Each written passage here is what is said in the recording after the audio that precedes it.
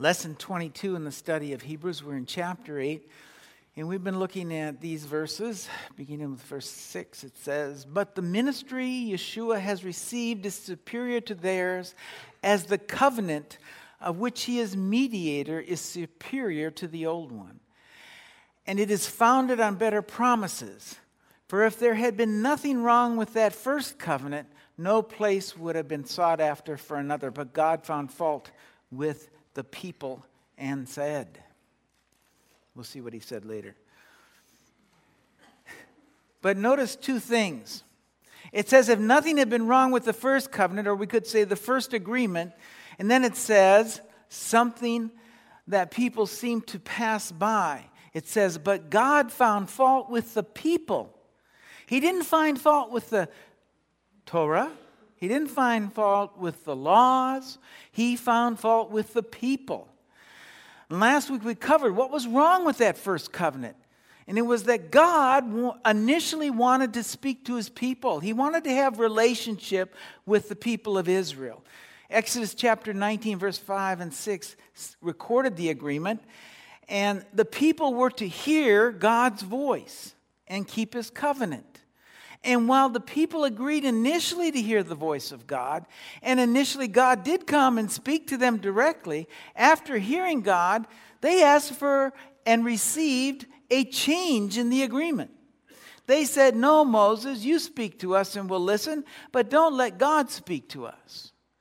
And so they asked for a change in the agreement from hearing from God to a mediator between them and God. And God said yes. Not because that's what he wanted, but because it takes two to make a covenant, right? Well, 40 days after God and Israel agreed to this modified agreement, the agreement fails.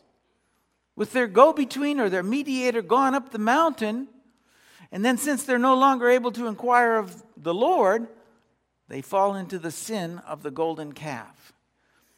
God had offered them a perfect agreement, a 24/7 relationship with him, but in their fear, they inserted imperfection into that agreement in the form of a mediator. And of course, they failed to live up to the agreement. And if you missed all of that, I suggest you get a copy of last week's tape or CD and listen to the complete message. So God found fault with the people. Now the author quotes Jeremiah and he tells us about a new covenant, a more perfect agreement that God is going to make. And it says in verse 8, "A time is coming, declares the Lord, when I will make a new covenant with the house of Israel and with the house of Judah. And it will not be like the covenant I made with their forefathers when I took them by the hand to lead them out of Egypt, because they did not remain faithful to my covenant. And I turned away from them, declares the Lord. This is the covenant I will make with the house of Israel after that time, declares the Lord.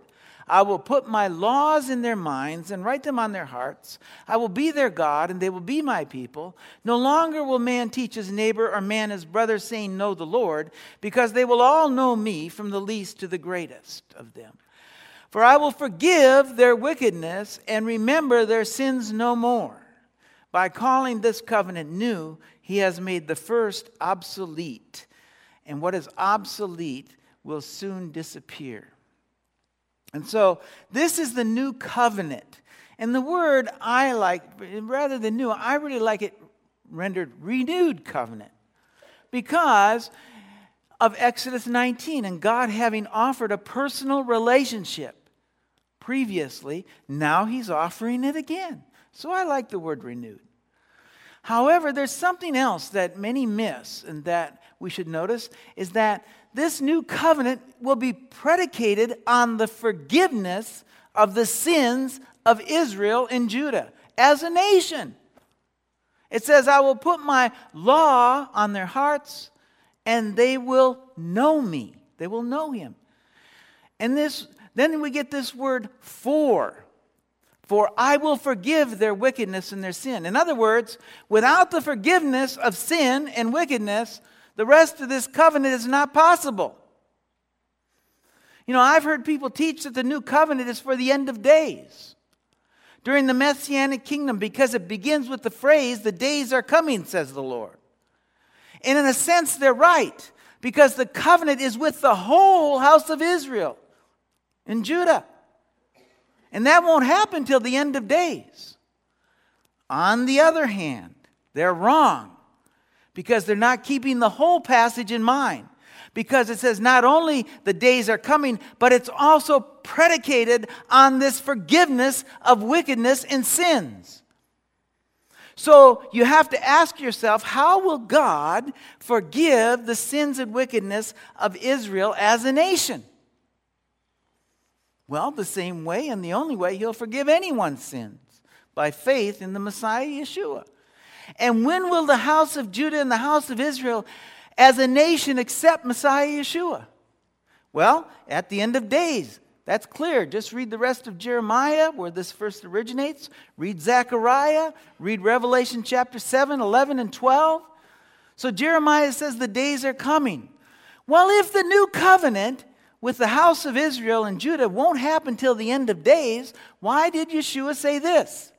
In the same way, after supper, He took the cup, saying, "This cup is the new covenant in my blood, which is poured out for you." And why did Paul say this to the Corinthians in chapter 3, verses 4 and 6 of 2 Corinthians? Such confidence as this is ours through Messiah before God. Not that we are competent in ourselves to claim anything for ourselves, but our competence comes from God. He has made us competent as ministers of a new covenant. Not of the letter, but of the Spirit. For the letter kills, but the Spirit gives life. Well, it's not too hard to determine if you take the whole passage into account. Because as I've stated, the new covenant is predicated on something other than the end of days as well. And that is the acceptance of Yeshua and the forgiveness of sin. You see, the forgiveness of sin trumps the end of days. If Israel or any part of the people of Israel accept Yeshua and their sins are forgiven, and then they seek to follow God by His Spirit and walk by the Spirit, they have and are part of this new covenant. So here's what we find in this passage. The new covenant is made with those who are of the house of Israel and Judah who have their sins forgiven. Oh, where does that leave you if you're a Gentile? Where does it leave a Gentile who's not physically part of the house of Israel? Well, Messiah Yeshua, through the forgiveness of sin, accomplished something else. And in doing so, fulfilled the promise to Abraham that through him, all nations of the earth will be blessed. And Paul tells the Ephesians and the Romans both. He says in Ephesians chapter 2, verse 14, he says, "For He Himself is our peace, who has made the two one and has destroyed the barrier, the dividing wall of hostility." You see, through the forgiveness of sin, Yeshua leveled the playing field and made those from the nations who have confidence in the Messiah Yeshua part of the people of God. Or as Paul will tell the Romans, they've been grafted in to the olive tree being Israel. Then Paul continues to tell the Ephesians this. He says in verse 19, he says, "Consequently, you are no longer foreigners and aliens, but fellow citizens with God's people and members of God's household, built on the foundation of the apostles and prophets, with Messiah Yeshua Himself as the chief cornerstone. In Him the whole building is joined together and rises to become a holy temple in the Lord. And in Him you two are being built together to become a spiritual dwelling in which God lives by His Spirit." You see, you're part of the new covenant because you've been grafted in to the nation of Israel and this new covenant. The church needs to come to the realization that they haven't replaced Israel, they've been grafted into Israel. So where does that leave those who feel that God has replaced Israel and Judah with those from the nations? Not grafted in the nations into Israel, but replaced Israel. Well, I'll tell you where it leaves them. It leaves them where I don't want to be. Outside of Israel and Judah. And that's why Paul says this in Romans 11 as he speaks of the olive tree. Verse 22, he says, "Consider therefore the kindness and the sternness of God. Sternness to those who fell, but kindness to you, provided you continue in His kindness. Otherwise, you will also be cut off. And if they do not persist in their unbelief, they will be grafted in, for God is able to graft them in again. Now that's kind of a rabbit trail, and it's really not the point I'm after. The point I'm after is this: the new covenant is not like the old in two ways. First, God is going to put His laws in their minds and write them on their hearts to do. So, you're no longer going to violate God's Torah because He will write His Torah on your heart. So contrary to popular belief, the law will not be done away with, but it will be on your heart to do. The Spirit of the living Word, the Word made flesh, will be on your heart, and you will follow His direction. And we're going to talk more about that next week. But first, let's look at the second part of this new covenant, because the writing of the Torah on the heart is predicated on something else. It's predicated on knowing God.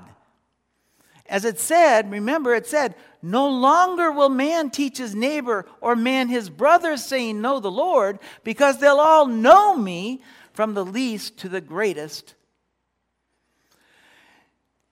You'll no longer need someone to teach you about God, because God is going to restore the original clause to the agreement. And that's why I like to think of this as renewed. His son, who is the prophet like Moses, will speak the very words of God, and he's going to speak them to your heart. And through Messiah, you're going to come to know God, not just about God, but you're going to know God personally. You see, those who were part of the first covenant knew about God, but that didn't help them keep the agreement. God was not pleased with them. With the new, they will, or it could be you, if you will accept Yeshua, and you will know God today. You can literally know God today. You can literally hear His voice today. You can have relationship with Him today. He will speak to you, and you can speak to Him. You won't find how to do that in a Siddur. You won't find it in the prayers of others, not in some religious prayer, no matter what faith it comes from. But you'll find it through relationship with, speaking to God as His Son spoke to the Father as well. We have this amazing benefit of having the Messiah, Yeshua, indwelling our being, our hearts. And yet, as I always bring out in the prayer class, so few of us really take advantage of this. We read this last week. Deuteronomy 18, I'm going to read verses 15 and 19. The Lord your God will raise up for you a prophet like me from among your brothers. You must listen to him. He will tell them everything I command, and if anyone doesn't listen to my words that the prophet speaks in my name, I myself will call him to account. The Son of God, the prophet like Moses, is going to speak the very words of God. And not just when he walked on the earth either, in the first century. If you're willing and you don't say no as they did in the wilderness, he'll speak to you today. As the writer will say in chapter 3, verse 7, he says, so as the Holy Spirit says, today, if you hear his voice, do not harden your hearts as they did in the rebellion, during the time of testing in the deserts where your fathers tested and tried me for 40 years and saw what I did. That is why I was angry with that generation. I said, their hearts are always going astray, for they have not known my ways. Today, if you hear his voice, you can hear his voice today. The passage tells us, it says, for they did not know my ways.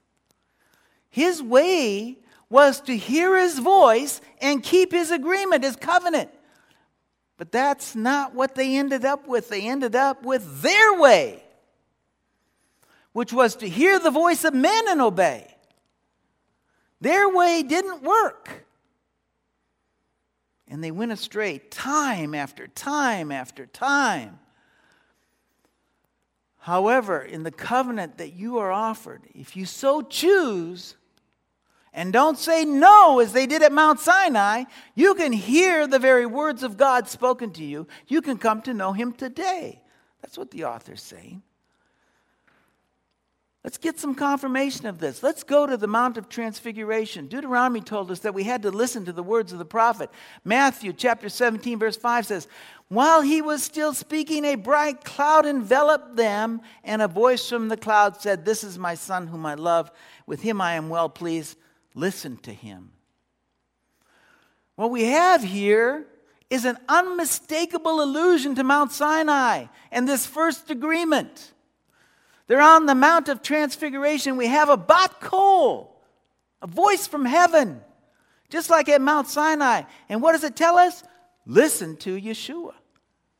He's the one God sent. He's the Son. He's the prophet, the one we are to listen to. And just so we know that it's true and we understand, there's a voice from heaven, a bat kol, on the mountain again. And again, I want you to understand, this literally means here, listen to him. Not in the sense of reading the words he spoke and were written down, but hear his voice. And like no one else, John realized how important this was. And so he records the words of the master in chapter 10, in verse 2 through 5. It says, the man who enters the gate is the shepherd of his sheep, and the watchman opens the gate for him. The sheep listen to his voice. He calls the sheep by name and leads them out. When he has brought out all his own, he goes ahead of them, and his sheep follow him because they know his voice. But they will not follow a stranger. In fact, they will run away from him because they don't recognize the stranger's voice. Now, you could write this off as just a parable, just a hyperbole or whatever. They will not know, but it says they will not, it doesn't say they will know his words. It says they will know his voice. You know, if we're part of the new covenant, we'll know the voice of the master. And you know what I like about this parable? This is one of those great parables, those wonderful parables, where Yeshua gives us the meaning of the parable. We don't have to guess. Lest we misunderstand, he's going to tell us just like it is. In verse 14, he says, I am the good shepherd. I know my sheep, and my sheep know me, just as the Father knows me, and I know the Father. And I lay down my life for my sheep, and I have sheep that are not of this pen, and I must bring them also. They too will listen to my voice. And there shall be one flock and one shepherd. He says, I am the shepherd of the parable, and my sheep know me, and I know them. How do you come to know someone? You come to know them through communing with them. And if it's Yeshua, the way to do that is prayer. And notice he says, I know the Father and the Father knows me. Read the story of the life of the Master. He's always getting away by himself to speak with the Father because he knew the Father. And he says he has sheep of another pen. That's the nations. That's you if you're from the nations. And it says, they too will obey me, right? Wrong. Not right. It says, they too will listen to my voice. Listen to my voice. How on earth are you going to do that? Well, you, like Yeshua, you need to get away by yourself and speak with him as he spoke to the Father. Not just get away and read a Siddur or recite some prayers out of some church book. But you need to speak with him. His sheep will hear his voice. You know, that's amazing in the light of what we just learned about the new covenant and the first covenant. Listen to what John says in chapter 5, verse 24. I tell you the truth, whoever hears my word and believes him who sent me has eternal life and will not be condemned. He has crossed over from death to life. I tell you the truth, the time is coming and has now come when the dead will hear the voice of the Son of God, and those who hear will live. For as the Father has life in himself, so he has granted the Son to have life in himself. And he has given him authority to judge because he is the Son of Man. It says the time is coming and has now come. Time is coming. You know, that's the resurrection.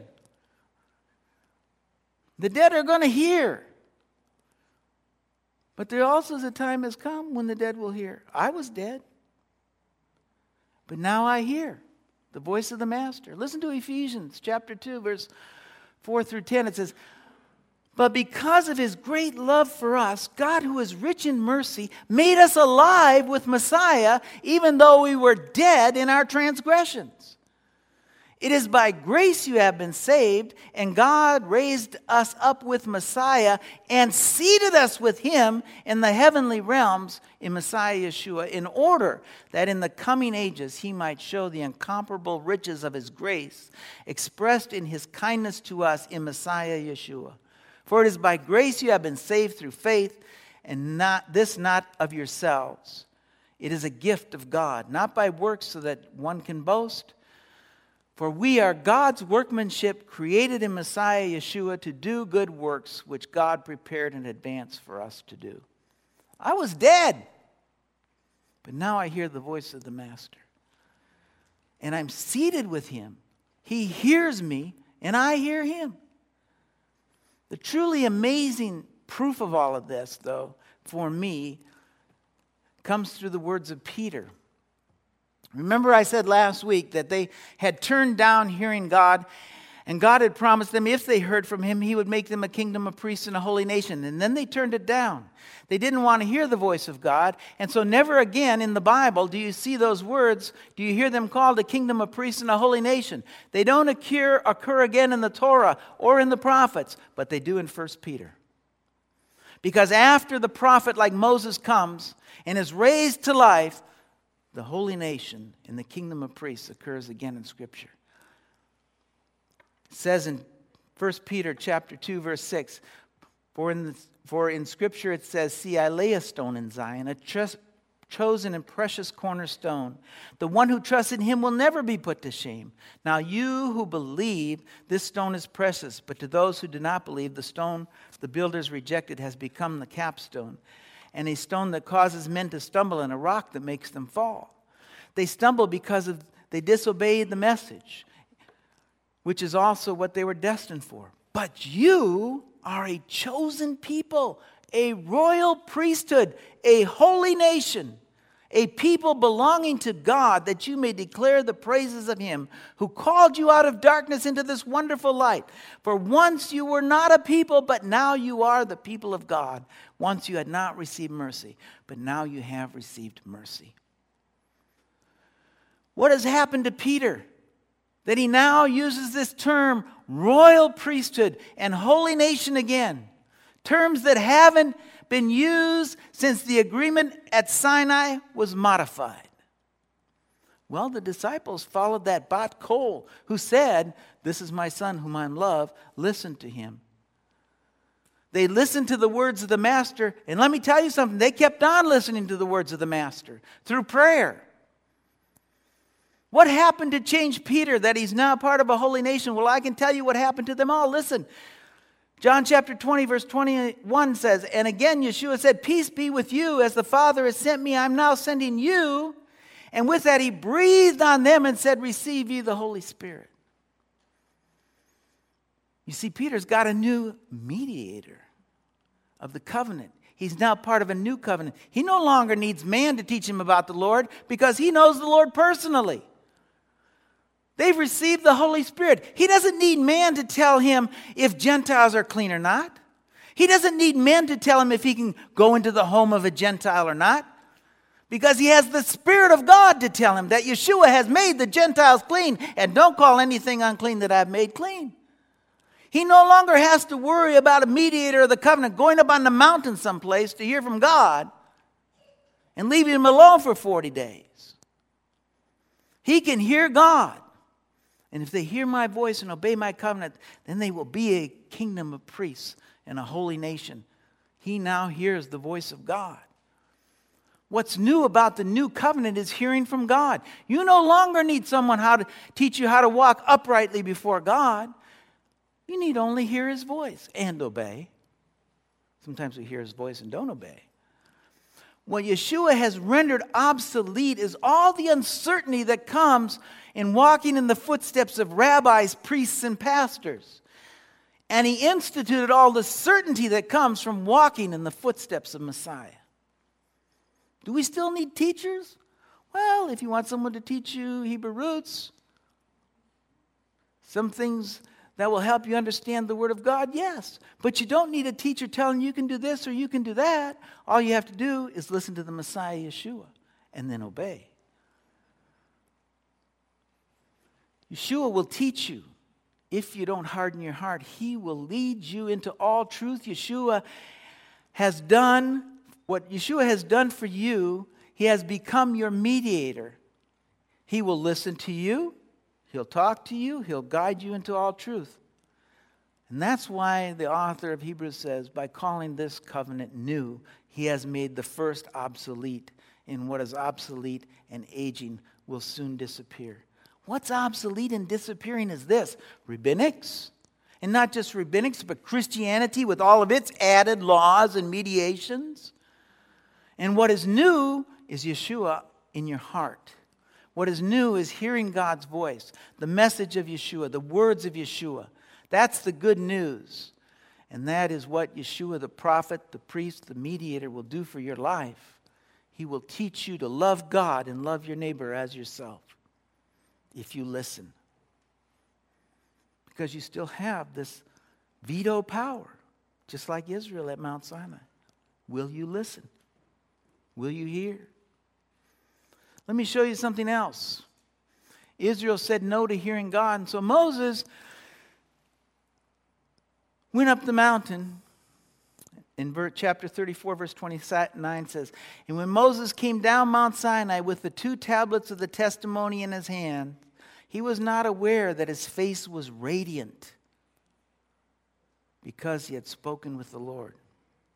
What I want you to see is that when Moses went to speak with God, when he was alone with God and speaking to God, and then he came down with the tablets, his face was radiant. And it says it was this way because he had spoken with the Lord. In other words, speaking with God and taking his words back to the people caused his face to radiate with the glory of God. And if you read on, it wasn't just when he went up the mountain, but it says when he went into the tent of meeting to speak with God. The same thing happened. When he came out, his face shone with the glory of God. And then after he came out, it slowly faded away until the next time he went in. Now let's go to 2 Corinthians and see because Paul references this. It says, "But if the ministry of death in letters engraved on stones came with glory, so that the sons of Israel could not look intently at the face of Moses because of the glory of his face, fading as it was, how will the ministry of the Spirit fail to be even more with glory? For if the ministry of condemnation has glory, much more does the ministry of righteousness abound in glory. For indeed, what had glory in this case has no glory because of the glory that surpasses it." Paul is saying that the ministry of Moses giving the laws of God came with glory. His face radiated with glory. How much more does the ministry of Yeshua come with glory? In fact, he says, what Moses had is so surpassed by what's available to you that it seems like no glory at all. But it also tells us something else. It tells us after you've come out with speaking with God, it begins to fade. You have to continually go back and speak with Him. Recharge your batteries, so to speak, if you want your light to shine. This little light of mine, I'm going to let it shine.